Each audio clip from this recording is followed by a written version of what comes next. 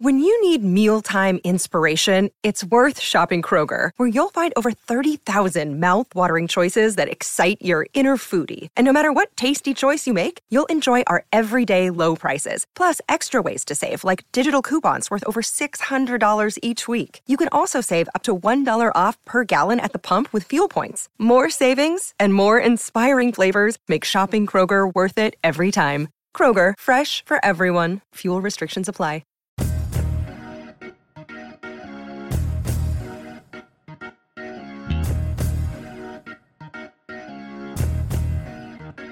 Hey, it's Dan, and welcome to our Monday edition of the Orange and Brown Talk podcast. It is Mary Kay Cabot, Ellis Williams, and me on today's show, and we are going to talk about the most important Browns at each position. So we go through position by position, and we all talk through who we believe the most important Browns player could be at that position. Make sure you check out Football Insider. Head to cleveland.com/Browns, the blue banner at the top of the page. You can get signed up for an exclusive newsletter. You get exclusive access to content on cleveland.com/Browns, and you can be a part of our text subscription. So again, that's cleveland.com/Browns, the blue banner at the top of the page, Football Insider, to get information and to get signed up. All right, let's start the week off here with our Monday podcast.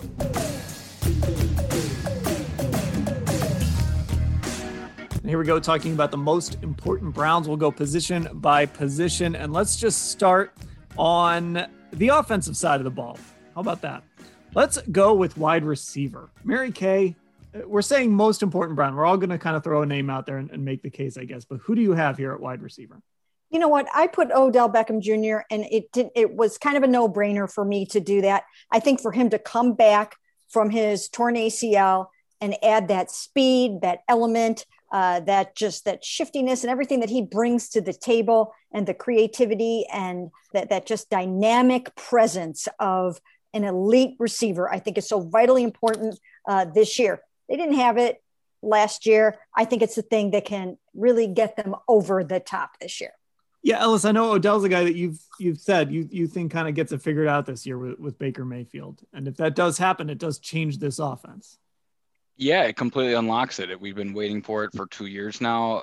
Of course, last season cut short, right around when the Browns were figuring that offense out. And really all three of us have been on the record saying, give Odell that bye week and he would have progressed along with Baker Mayfield in the offense. That's what I expect. But again, we just haven't seen it yet.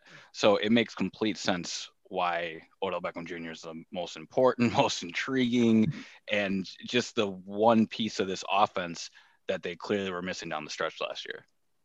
Okay, so Ellis, who would you, with Odell now off the table, who would you kind of put in this discussion? Yeah, I think this is a really fun conversation to have both now and then after the draft, because I'm going to pick Donovan Peoples-Jones, but I'm also working on a piece with a working headline of, if the Browns target a wide receiver early, who should GM Andrew Berry select? Now, if they go wide receiver at 26, that makes the Donovan Peoples-Jones spot on this roster future not cloudy, but just not as clear as an heir apparent to Odell or Jarvis Landry. And I would almost probably put the guy that goes 26 in this spot. But regardless, we'll use Donovan Peoples-Jones as a placeholder for the future of the position, really, is what I'm trying to say. The next guy, the young guy, you could see Donovan Peoples-Jones, now that it sounds like we're going to have preseason games back in our life, catching 2 or 3 touchdowns in week 2 or 3 of the preseason, right? Like, it's that type of excitement, that explosive, those flashes that he showed a year ago, that has anticipation building. And can he solidify his spot as the future at that position? Because as of right now, he's really the only guy long-term that you can look at on this roster and feel like, all right, maybe he is next after those top 2 guys. Mary Kay, I wasn't sure if we would hear Donovan Peoples-Jones' name, but this is a guy, if he can get on the field, can be a difference maker. I really liked him last year a lot. He was so polished. I think he exceeded expectations. I think he showed a lot of promise for the future. He's a smart player. I mean, even just his field awareness, his football acumen is very high. He knows what to do. He knows situational football. He knows where his feet are. He's really, really smart. And I was very impressed with him to the point where I think he should get a bunch more playing time this season. But I also agree that I'm pretty intrigued by a lot of these wide receivers in this draft. And I think that you really do have to plan for the future. Odell, Jarvis, turning 30 next year, and they both come with a very high price tag. So it's going to start to be time to be thinking of the future. I think they have to really look long and hard at that. If it's not in the first round, maybe it's even the second round. It's a good class. It's a deep class. I think there are some really good guys they can get there at number 26. If they like someone well enough, they could even try to trade up a little bit for one of them. I think it's that important. Yeah, I think, some people might be shocked by that, but I wouldn't be shocked at all if they go receiver in the first round. And I wouldn't be shocked if they trade up a few notches to do it. Well, I'm going to throw out Jarvis as mine. He's not the forgotten guy, but he's the guy that's sort of the weirdest. Like, he just does so many different things. And, I think there's a segment of Browns fans on Twitter that, 2 years ago were saying that Jarvis is overpaid and shouldn't be here. But I think he's proven over and over again the value he has to this football team, the versatility he brings, that leadership, just everything Jarvis Landry brings to this team and kind of what he represents, I think, to the Browns is really important. So that's the guy that I'll throw out there to make my case. He unlocks a lot in this offense, and we saw it really in the second half of the season. He's not going to stretch the field, but he's going to give you the ability on some of the quick short throws. He'll throw a pass. He'll make plays after the catch. And he's out there every single week. He's never missed a game due to like a real injury. The only game he missed is because he got caught up in that contact tracing. Jarvis is going to be out there every single week, and I think that matters. I think it's going to be interesting to see those two guys, Jarvis and Odell, on the field together for the first time, really, when the offense is humming along and when the coaching staff knows what to do with everybody and when the lights are on for Baker Mayfield. We haven't seen that yet. Those guys obviously had, their magical chemistry together when they were at LSU, but we really just haven't seen the full impact of that yet here. We saw flashes of it in the Dallas game, and, that was pretty darn good. Jarvis throws a touchdown pass to Odell, and then Odell just kind of takes it from there. So I think these two guys together, if both of them are healthy and ready to go, I think it could be absolutely dynamite. And this is the year they have to get it done. Dan, way to put a beautiful bow on our Jarvis Landry Bark Week with that mention there. Yep. I couldn't agree more on the Jarvis stuff. Revisiting his film this week was a lot of fun. I kind of forget that he's one of the most enjoyable receivers to watch, both live and on tape. He went 4 for 4 passing this year for 74 yards, threw the touchdown, perfect pass rating, perfect QBR. I think drew two roughing the passer and calls, just stuff that you just don't expect a slot receiver to do. I've been on the record saying this. I wrote it. Odell Beckham is probably the missing piece to Baker Mayfield becoming a consistently explosive quarterback, and this offense is taking the next step in general. But when Jarvis's time is up in Cleveland, he will be the luxury item that Baker Mayfield will miss the most. It just his hands, the times he's bailed him out, both on good throws and bad and everything in between. You can't replace what Jarvis does in terms of what we see as beat writers so closely in day to day. It's been a blast to watch him, and it makes perfect sense why he could be the most important receiver from the day he got here till the day his time in Cleveland is up. I completely understand the pick. And I've said it before. We talk about the Higgins-Baker connection. I mean, Jarvis is really the guy. The Jarvis-Baker connection is the game-changing connection. I mean, Higgins has been great for Baker, but Jarvis has really been a big piece of Baker's development. Let's move on to tight ends. This is interesting. A lot of candidates here. Ellis, why don't you go first here? This one's tough. This one's really tough. You really could go any which way. I have a feeling, since we didn't reveal our picks before the pod, that how I go is probably going to dictate where maybe you guys go with this. I'm going to go Harrison Bryant. And perhaps this is a theme of me thinking about the future a little too much as you're trying to win games in 2021. But, Harrison's a guy that started off his rookie season quite promising, and then just the cliches, the rookie wall, but whatever it was, stopped having a real impact on this offense, really from the fumble in Jacksonville. After that, you didn't see much of him from a impactful pass catching standpoint. He was still on the field. His snap count fluctuated, especially with the COVID stuff and Austin Hooper leaving for a couple games there. It was a fluid position, but can he take that next step into year 2 tight end and be the type of focal point tight end 1 that every offense is looking for right now, since this league really only has 3 of them? I'm not sure. I wouldn't put my money on it, but as for how important that is in, again, taking that next step in Kevin Stefanski's offense, finding what the true ceiling of Harrison Bryant is at that position will dictate how this team probably drafts at the position going forward as well. Let's going big on the 2020 draft class here to start off his picks. Mary Kay, who do you have? You know what? I did have Austin Hooper. I mean, it seems kind of obvious to have him here because they need him to be everything they signed him to be. He's a $10.5 million tight end. When you shell out that kind of dough, you want a lot of production. You want a lot of touchdowns, and you just want across the board good blocking, and you really want him to pop every week. And I think they really need that to happen this year. And I think he needs to step up his game. We've talked about it before. He's been different. He's fulfilled different categories on this podcast, shall we say. I think that this is the year that, that he and Baker, they've got to get together a little bit more. Their chemistry together has to be better. We saw balls, glance off of his hands and things like that. I think there was an adjustment period. So that's got to be over now. He's still ranked 22nd among qualifying tight ends, which is really good.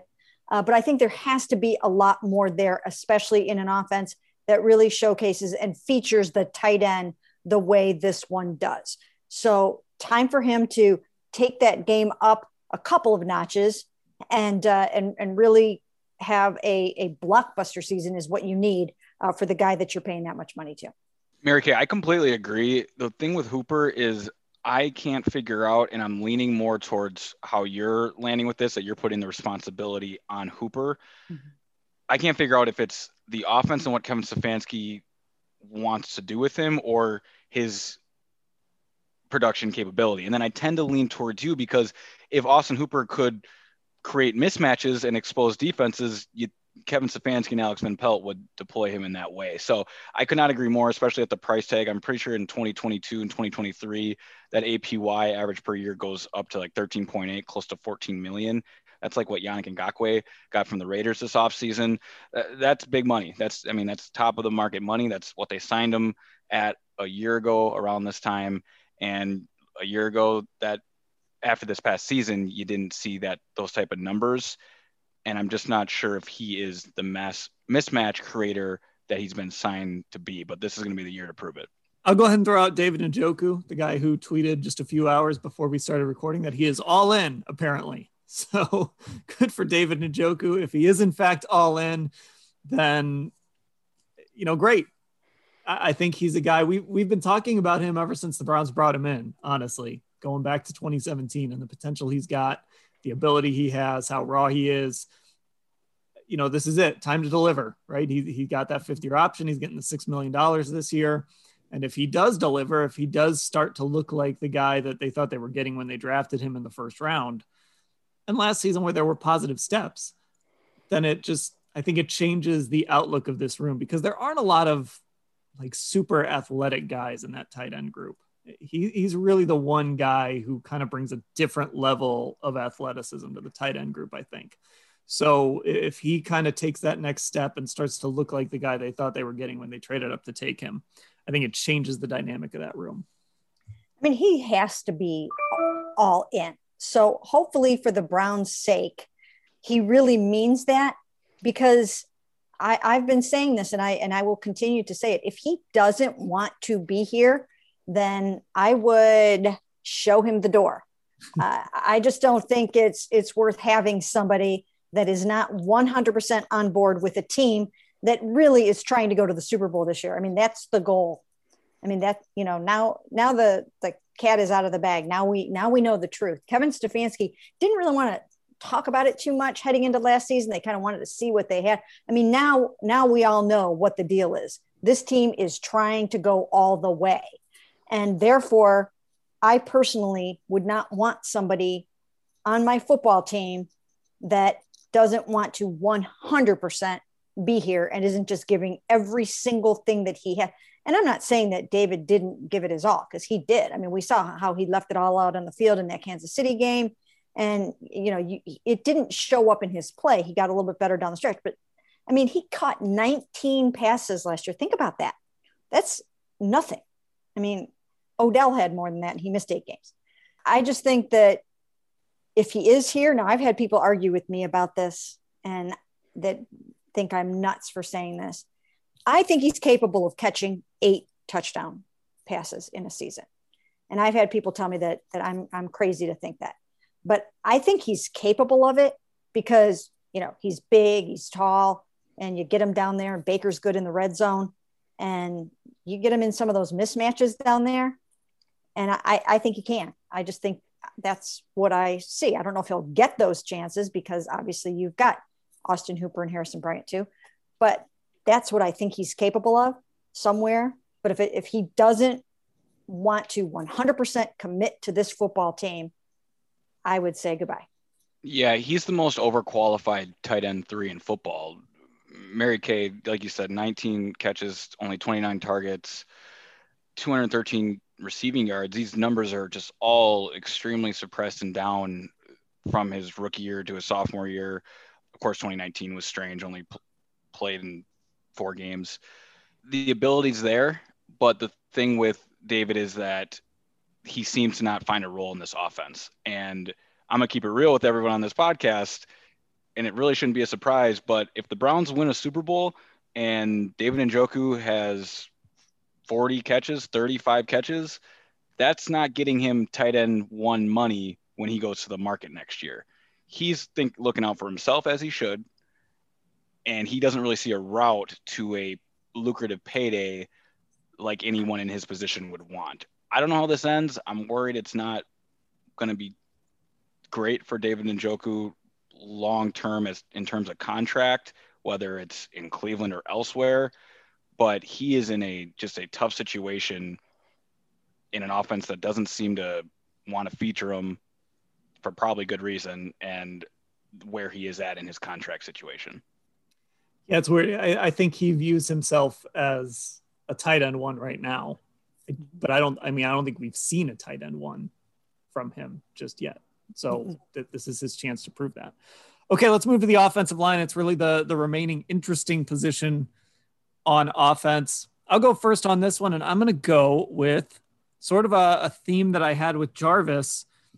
You go with a guy that you know is going to be there every week, shows up, does his job, figured out how to play football during a pandemic. I'll go with our buddy J.C. Tretter.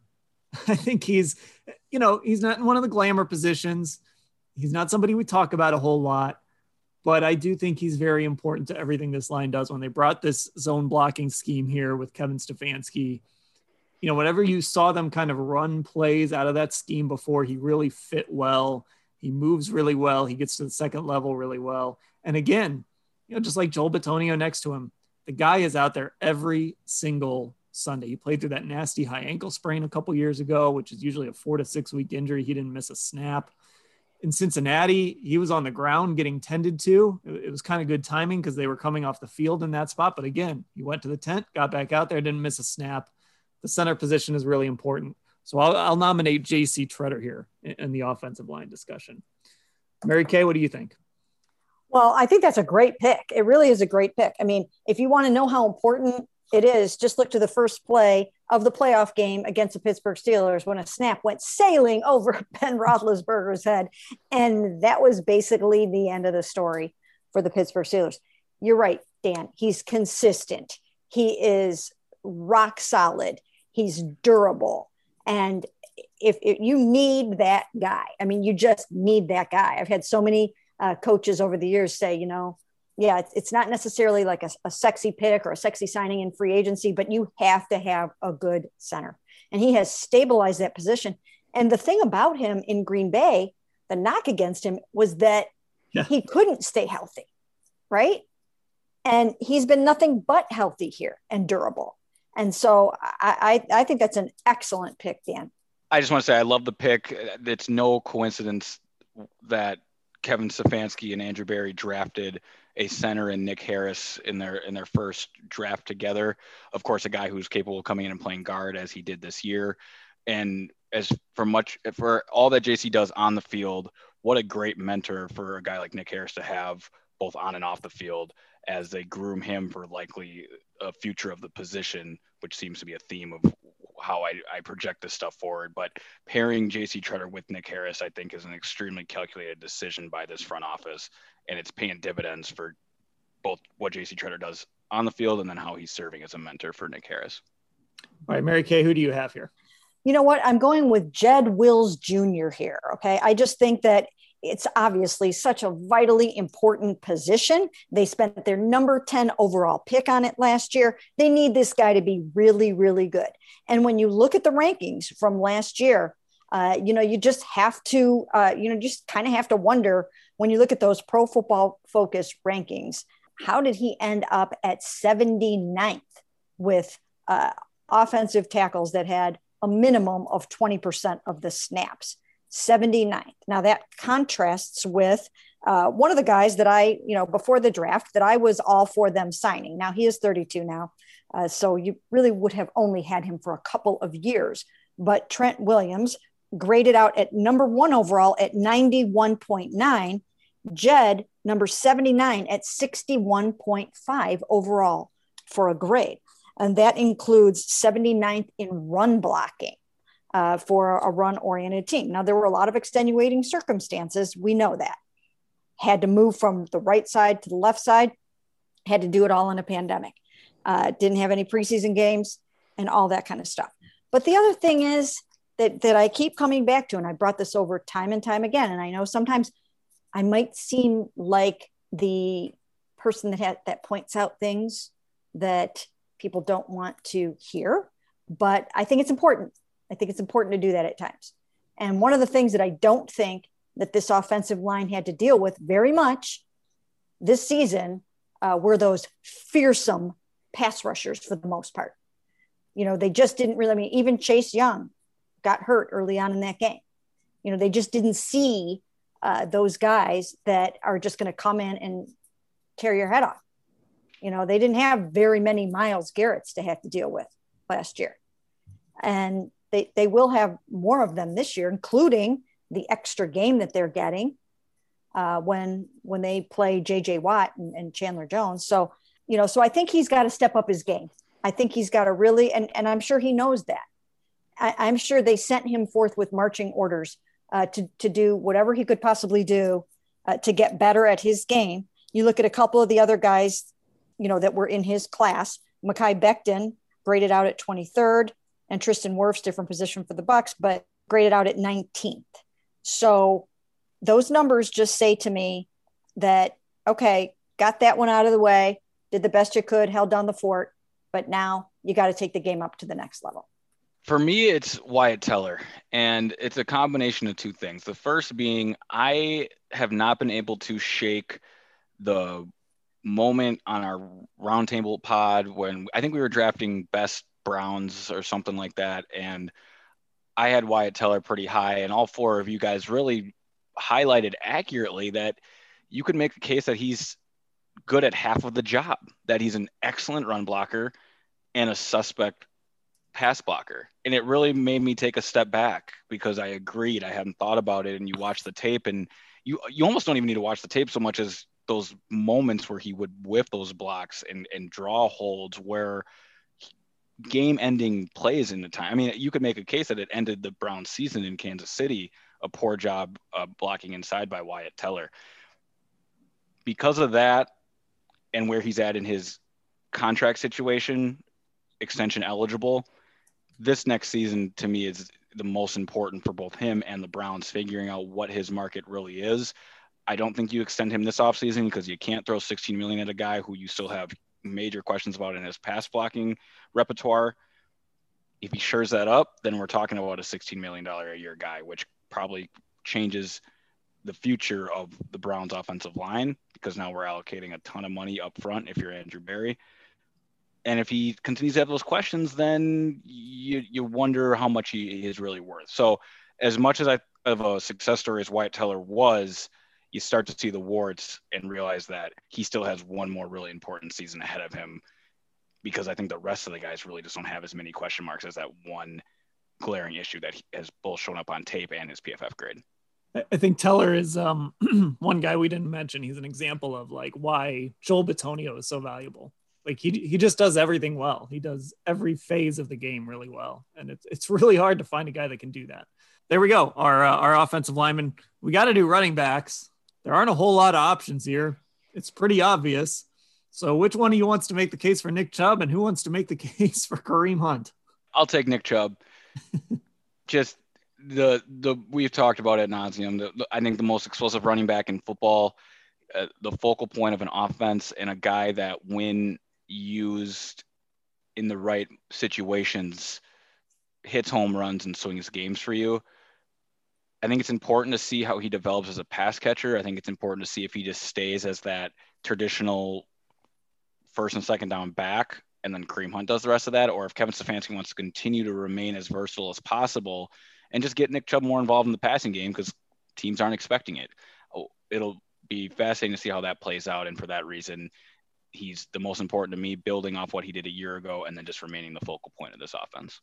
So fascinating to think about what are they going to do with this extension for Nick Chubb, isn't it? I mean, really, it's an interesting problem to have. And I don't know if you would even call it a problem, but it's an interesting situation to try to figure out how much money do you give this guy and for how long, and when do you do this? And it's one of the bigger questions, I think, facing them this offseason, and really interested to see how they handle this, because as we know, analytics doesn't love to pay running backs long-term when they're in their second contract. So I'm very curious to see how this turns out. I think it'd be a fun roundtable discussion to prioritize the four guys extension eligible, being Baker, Nick Chubb, Denzel Ward, and Wyatt Teller. You know, our roundtables have such loose parameters anyway. Like we could just explain why or who you would extend and whatnot, because Nick Chubb falls right in that category, and you can make a case why you prioritize him over Baker or why you wouldn't pay him at all. And it'd be fun to unpack that for an hour with our whole squad. Yeah, we talked about doing the extension draft. Yep. We can draft anything. We could draft Easter eggs for this weekend. We've got lots of roundtables. We should have done like an Easter candy draft. Yeah. Oh yeah. I don't like Peeps. Who likes Peeps? Nope, I'm out on Peeps. They're okay, but they're no Reese's peanut butter egg. Facts. I could eat the peanut butter eggs forever. Oh, for sure. We ended the draft there. Number one overall. Reese's eggs. Mary Kay, do you want to make a case for Kareem Hunt? Yeah, I think you can. I wouldn't have picked him number one. I would say that Nick Chubb obviously is the number one most important running back, but Kareem, I think he should be used more. Let me say that. I think he should be used more. I think he should be used more as a receiver out of the backfield. I think he should be used more as an H-back. I think he should be used more with Nick Chubb on the field together at the same time to create more confusion about whether you're running it or passing it. And I would just do more with him. I think he has a lot more to offer, and I would take advantage of it. He probably made two of the best catches this year. I mean, there's some real candidates, but there was that touchdown against Indianapolis, kind of in the back of the end zone. That was a really good catch. And then there was that one-hander against Washington. That was like, at the time, catch of the year material. So this is a guy that has been really good in the receiving game.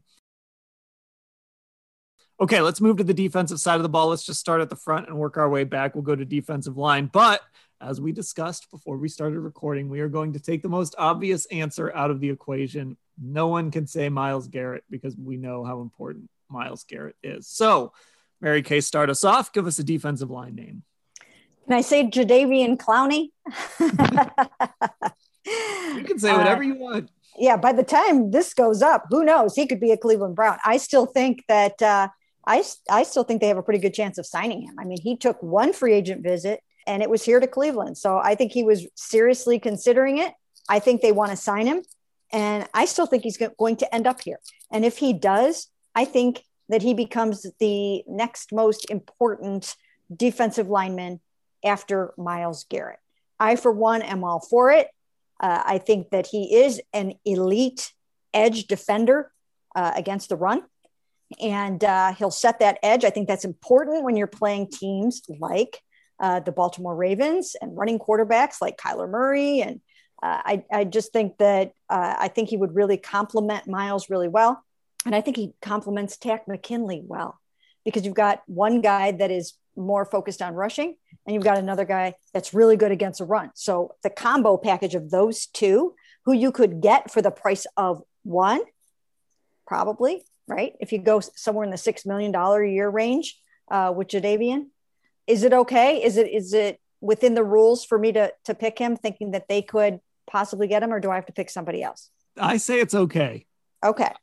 I will also say it's okay because Mary Kay, ever since you sent out that subtext, who many listening to this podcast also got on Jadeveon Clowney yesterday, I have been anxiously waiting and anticipating a Friday late afternoon evening news dump Right. that Jadeveon signing with the Browns. We're recording this at 3 p.m. on Friday.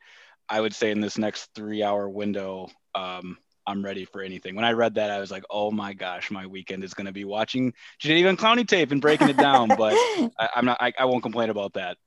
Okay. So Ellis, why don't you give us another name? All right. I'm going to go. There's two ways I want to go with this. I'm going to go with Malik Jackson. And what is so interesting about Malik Jackson, or at least what I'm most curious about, is where he plays the most snaps for this Browns team.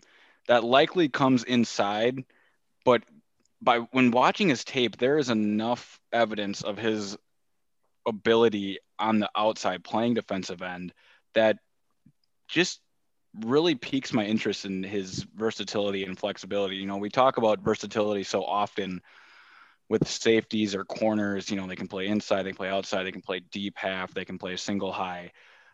But we're starting to see the way the Browns want to build this defensive line, and they want versatility across the board up there also.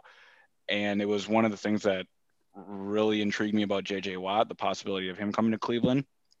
Since the door's been closed on that, of course, Malik Jackson is a guy who I'm now realizing can do both. And if he's healthy, if they can get 80% of who he was in 2017, 2018, I realize that was 3 years ago now, but if he can get back at that, and he talked to the media about his Lisfranc injury and how problematic that was, assuming that's behind him and he can get back there, this Browns defensive line is becoming sneaky good, and they're doing so far without Jadeveon Clowney, who Mary Kay just mentioned. So I'm glad you said Jackson. That was a guy that I had circled to maybe bring up as well, and I was looking some stuff up. His pass rush grade in 2020 was kind of back closer to his norm. In 2019, of course, with the injury, it dropped all the way down to below 60, but he's normally been in the 70s in PFF's pass rush grades, and he was back at 72.1 last year. I think it's really important for this team to get some pressure up the middle. We know about Myles Garrett. Mary Kay, you talked about Jadeveon Clowney and Takk McKinley, and maybe they draft somebody over there. You've got to get pressure up the middle, and Ogunjobi wasn't doing it. Andrew Billings, that's not really his forte. He's more of a run stopper than anything. So I think pressure up the middle is really important. And so because of that, I'm going to throw the guy next to Malik Jackson in. I'm going to say Sheldon Richardson. Sheldon Richardson, probably one of kind of John Dorsey's unheralded signings. Everybody loves the guy. He's been really good in the locker room. He's just played hard ever since he showed up. And last year, I thought he had a really nice year, and you saw him make an impact. And he's another guy that I think can create some pressure up the middle, former first-round pick. I like what Sheldon Richardson brings to this team. This might be his last year in Cleveland. I don't know how that works out. It's the final year of his contract. But I'm going to go with, I think more of the theme here is just whoever they put on the inside there. because they just didn't get enough last year. And I know Sheldon was a part of that last year, but I don't think it was on him. I think it was on kind of the other guys around him. So any name you want to throw on the inside, Sheldon, Malik Jackson, Jordan Elliott, Andrew Billings. Again, if they draft somebody, I think all of those guys are really vital to this football team. They've got to create pressure up the middle. You know what? I really like that pick of Sheldon because he found a home here, and he's a leader, and he kind of, in some ways, was the glue that held that sort of D-line together in some ways, because he is just a natural leader. And I think he was a very powerful presence on that line, and he makes impact plays. He doesn't show up on the stats all the time, but he does his job. He makes impact plays. He gets those hands up, blocks kicks. He does a lot for you. So I really do like that. And then as far as what Ellis was saying about Malik Jackson, I do like that versatility too. And one of the things about him that I think is vitally important is that he got through a whole season after the Liz Frank injury, and he feels confident now. He got that season under his belt. And as he mentioned, he knows what is going to happen to it when he plays in the cold. He knows how he's going to be the next week. So I think he got a lot of that out of the way, and he can probably just kind of cut loose a little bit more and be himself. And that is, that's his forte, to kind of play with his hair on fire. I'm anxious to see him and Tack together, because the way people describe Tack when he's on his game is the same way, just kind of like a heat-seeking missile in some way. So I'm anxious to see how those two kind of guys work together. Browns have been signing a lot of guys that have played in Super Bowls, by the way, too. Mm-hmm. Notice that? Yeah. Malik Jackson, the two Rams guys. Austin Hooper played in the Super Bowl, I believe, right? He was on that Falcons team. Yeah. So we've signed some guys that have played in Super Bowls recently. Okay, let's move back to the linebacking core. Ellis, you're up. Another tough one, right? But I'm going to go back to a theme that I started this podcast on, and I'm going with Jacob Phillips. This is a year two jump that this front office is desperately wanting to see, I'm sure. Again, something I said when we started this pod, I want to have this exercise after the draft, because I think it is a conversation that can shift drastically if the Browns go linebacker at 26. And all of a sudden you see how Jacob Phillips, Mack Wilson, this old regime already, despite only being, 2-3 years in, shift away from the old linebackers and bring in fresh blood. But regardless of what happens, I think that Jacob Phillips is a guy that will be part of that new blood and that new plan. And if he can just take over the position, then they've solved their problem. But that is obviously remains to be seen, and probably a long shot at this point. But I also wouldn't bet against him. There's a lot of solid pedigree there. There's a lot of traits to like in Jacob Phillips' game. Linebacker is a tough position to play for any rookie. Just go look at the PFF grades for guys like Patrick Queen of the Ravens a year ago, who was a first-round pick. So give the kid some time, but also it's a quick results league. Year two is going to be pivotal in how this front office evaluates him going forward. I'm going to go because Ellis went with Jacob Phillips and makes great points about Jacob Phillips. I think they are really looking for him to take that step up and do all the things that they drafted him to do, and really kind of put his stamp on this linebacking core this year. And I see him on the field almost every play for the most part. I'm going to go with Anthony Walker. I mean, it's, they brought Anthony in to replace BJ Goodson. They did so to add a little bit more speed. They really believe that he is a very, very fast linebacker.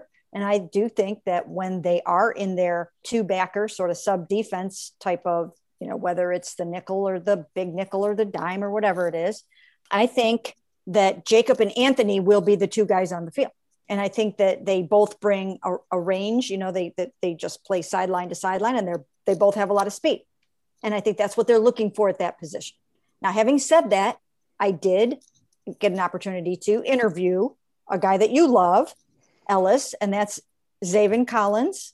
Boy, he's an intriguing player. Yeah, and it was really cool to talk to him and kind of find out, what he's all about a little bit. It was a really neat opportunity. We spent a half an hour with him, and that's a lot longer than these interviews, these pro day interviews that we're allowed to come on.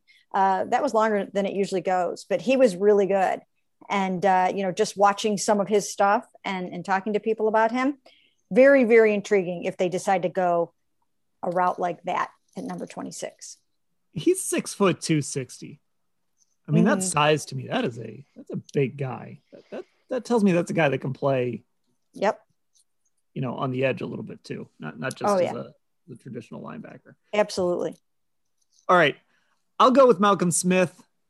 I don't know if he fits the most important mantra here, but I do think it tells you something that the Browns added him late last year, and then they brought him back for a second year, even at his age, a guy they really value. So I'm just going to go with Malcolm Smith for all the things he does. He can kind of fill in the gaps, I think. So if Jacob Phillips if he struggles, you can go to Malcolm Smith. If they draft a guy and that guy takes some time, you can go. I think Malcolm Smith just fills a lot of gaps for you as a veteran guy. All right, let's move to the back end, and we are dividing this up into safeties and corners. Let's do corners first. Mary Kay, who do you have at corner? Well, you know what? I'm going to go with Greedy Williams. I think that that's such a key position. Obviously, Terrence Mitchell isn't here anymore, and they are counting on Greedy Williams to come back and be the player that they drafted him to be in the second round. Even though Andrew Berry didn't draft him, I really think that that's such an important position. Obviously, your number 2 cornerback. So hopefully for him, everything is good to go with that shoulder. The nerve damage is behind him, and that he can come in here and try to nail down that number 2 spot. I just think it's vitally, vitally important. I'm going to go with Denzel Ward. And look, Denzel's future on this team is not in question. He's a really, really good cornerback.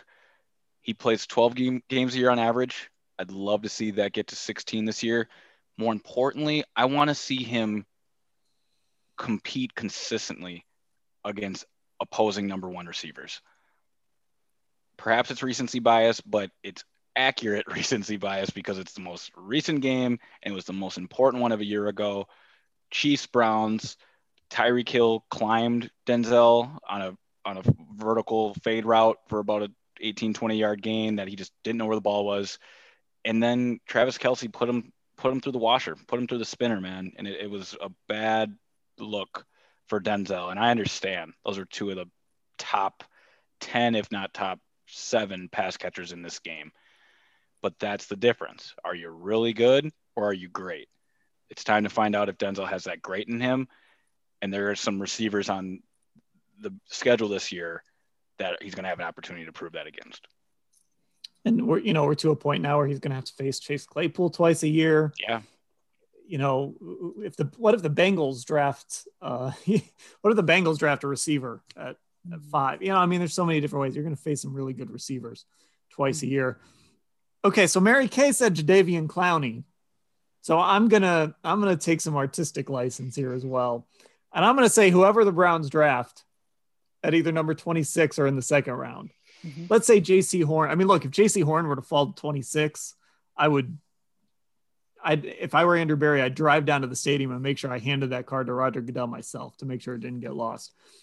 I just wouldn't rule out them taking a corner at 26. I know that's not any sort of hot take. I know that's a position a lot of people have circled.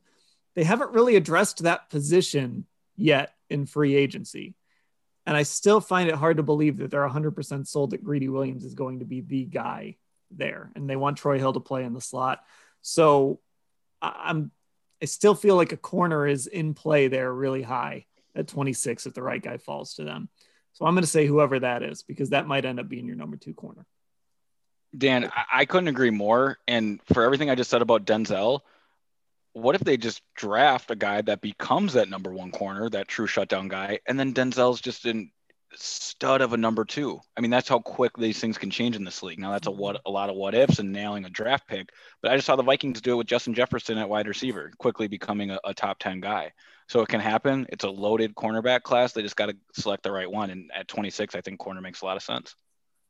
I think so too. I think it's something that they will definitely look at. And again, you're looking at the trends and tendencies of a front office that puts a lot of value on the secondary, a lot of value on safeties and cornerbacks. They know they can never have too many good ones. And as you guys mentioned, if they can have a great one, I think that they would I think they would jump at the chance. And as we all know, we know some of the names that could possibly be there at cornerback. They might have an opportunity to get one of the top ones. So I think it would definitely be in play. And there's some edge rushers in the second round that I think could be interesting, second or third round, that you might be able to look at and say, I can get really good value there. Here's a corner I really like at 26. Or maybe I really like Zaven Collins at 26. There's a lot of ways they could go there. Last position here, it is safety. Ellis, give us a safety. I mean, there's really only 3 guys to choose from, right? So we're all going to talk about somebody. Well, and I'm so glad you picked me first, because I'm now realizing I really can just complete my sweep of the 2020 draft class, aside from Jordan Elliott, which, no disrespect there, I just really like Malik Jackson. I'm taking Grant Delpit, and I can be short with this. It's just, what is he? And it's not because I doubt it. It's just because you don't know. And finding out as soon as possible will change the entire complexion of this defense. If he is shades of what Antoine Winfield Jr. was for the Tampa Bay Bucks this past year, different players, different build, but at the end of the day, are you a playmaking safety that knows how to get around the football? Then holy smokes, this defense is climbing towards a top 15 unit, if not higher, quite quickly. If there's more injuries, the Achilles leads to a hamstring, which leads to a knee. It's all connected and related. This could be a process. You obviously hope it's the former, but we just don't know. And I can't wait to see it, because coming out of LSU, there's so many traits there that you really like in him. Yeah, just the thing too about Grant is, it just seems like, for the most part, those LSU guys, they just always seem like they come in so ready to play. They come in ready to be in the NFL.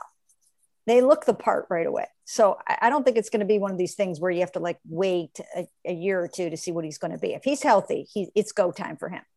John Johnson, I'm going to go with John Johnson. Obviously, we know how important he's going to be, especially if Grant isn't everything they want him to be right away, or if he needs a little bit of time. They're going to rely heavily on John Johnson. I think it probably might end up that Anthony Walker will wear the green dot. But John Johnson is certainly capable of doing that and a candidate for that. He's going to help those guys know exactly where to be. He'll help Troy Hill know where to be and what to do on every play. Those guys will play very well off of each other. I think he'll help Denzel Ward.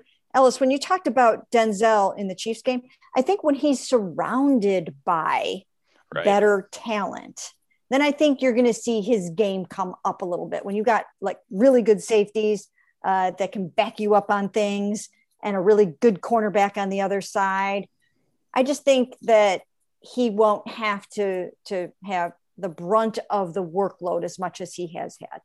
Completely agree. Yep. Completely agree with that. To your point too about the LSU guys, Mary Kay, this is a different program, but I know whenever I've talked to guys that have come out of Alabama, Nick Saban runs that thing like a pro program, right? Like you go to meetings like you're in the NFL. And I think a lot of the other bigger programs are the same way. So LSU, Ohio State, when you go to those programs, it gets run like a pro program. So these guys come in.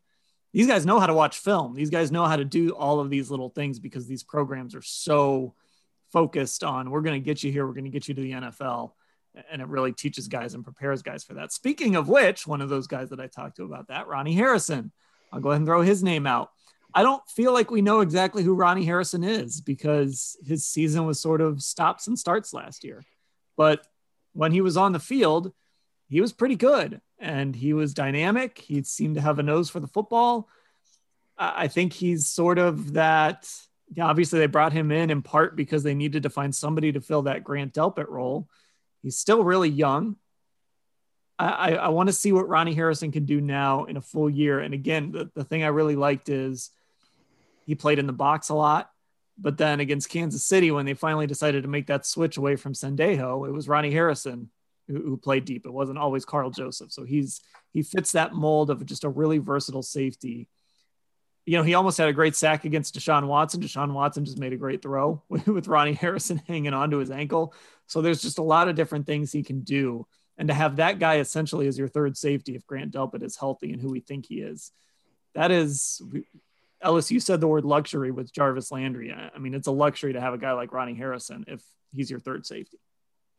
Yeah, and Dan, you were one of the first that I remember hearing being on the Ronnie Harrison trade being really just a home run success. And I know that you've got, that beachfront property on the Ronnie Harrison corner. And I'm wondering, can I just get a little apartment, a little condo there? Hang out. It's open to everybody. My man, because it's the right place to be for the exact point you made when you started that point, is that his start-stop is so challenging for an athlete, so challenging for a football player to be in and out of lineups, in and out of games. But then you see how quickly he picks it up. And for that reason, I'm a firm believer in what he's going to bring to the team next year. And I couldn't agree more that it is just going to be an abundance of riches if John Johnson just keeps doing what he's been doing, Ronnie stays healthy and does what he does, and then Grant turns out to be the LSU product that we just talked about. It's going to be a fun trio that Browns fans can enjoy.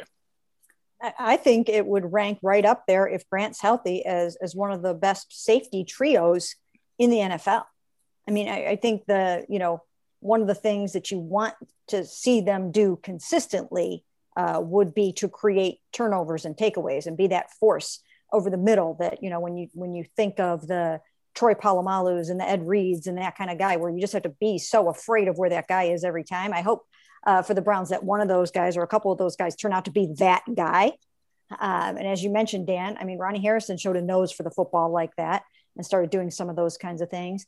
But that's what, if you have those three guys, then I think the next thing that they're going to have to do is make sure that they are punching that ball out and grabbing some interceptions. Okay, we did all the positions except for quarterback for obvious reasons. There's not. Does anybody want to make the case for Kyle LaLetta? Is he even still on the roster?